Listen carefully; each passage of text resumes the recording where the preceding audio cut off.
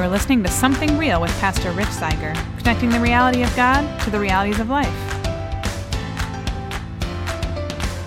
On today's episode, we are in Luke chapter 7, and we're talking about things like a little bit of doubt and uncertainty, and why John the Baptist is the greatest guy that ever lived. No, really. Let's get into it.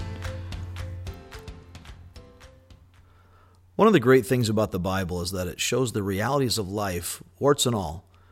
As God's inspired word records the lives of God's people, he does not sanitize the record. The depictions are unredacted, if you will.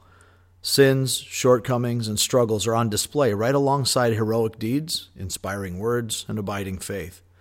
The book of Luke is no exception, and in Luke 7, verses 18 to 28, we find a poignant scene with John the Immerser, the forerunner of Christ. John was set apart to be a prophet and herald of the Messiah before he was ever even born. He not only knew all the amazing things about Jesus that everyone else knew, he had already identified him as the Lamb of God who would take away our sins. John had personally baptized Jesus and heard the Heavenly Father audibly identify Jesus as his Son and saw the Holy Spirit descend on him like a dove. Yet here in verses 18 and 19, John, now in prison, hears of Jesus healing the centurion's servant and raising the widow's dead son, and he sends his disciples to ask whether he is the Messiah or whether they should expect another. Why would he do that? Many have speculated that John is not asking for his own benefit, but to provide opportunity for others, specifically John's disciples, to hear directly that Jesus is the one.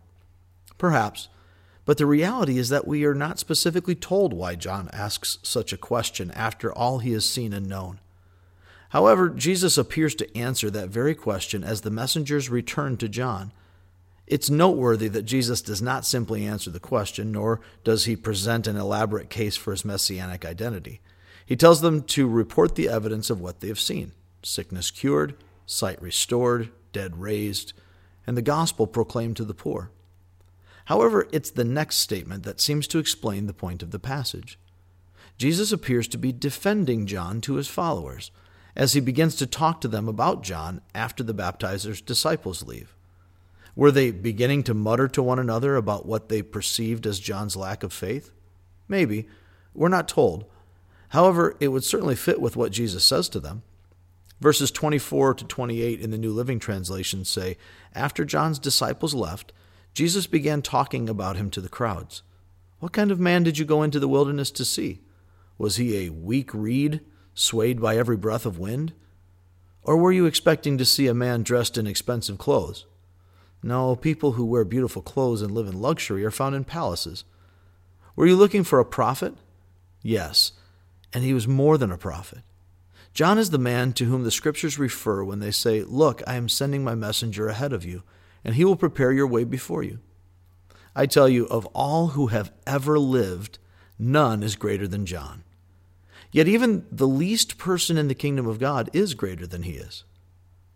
It's as if Jesus is saying, look, John is not a man of weak faith, no matter what you may think it sounds like. He's the greatest man who ever lived, but even he is human and needs to be reminded and affirmed in the truth.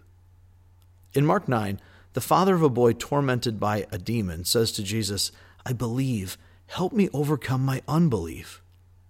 This sounds a lot like what John must have felt. He was imprisoned for the sake of God. He must have felt lonely, discouraged, and afraid. No one knew the truth better than John, but in our darker times, we need to be reminded of the light of truth we already know. Jesus adds that even the weakest and least of Christ's followers has surpassed John, the greatest of men. In all of our struggles, there is no greater help than the gospel of Jesus Christ, offering hope to the hopeless and life to the lifeless. The struggles we face and the seasons of doubt or weakness we encounter can never snatch us from His grace or take away our identity in Christ. Thank you for listening, and I hope this has given you something to think about. Thanks for listening. You can check out our shows on Tuesdays, Thursdays, and Sundays, and on pretty much any podcast platform you'd like, including YouTube. So be sure to join us 3 times a week. We look forward to it.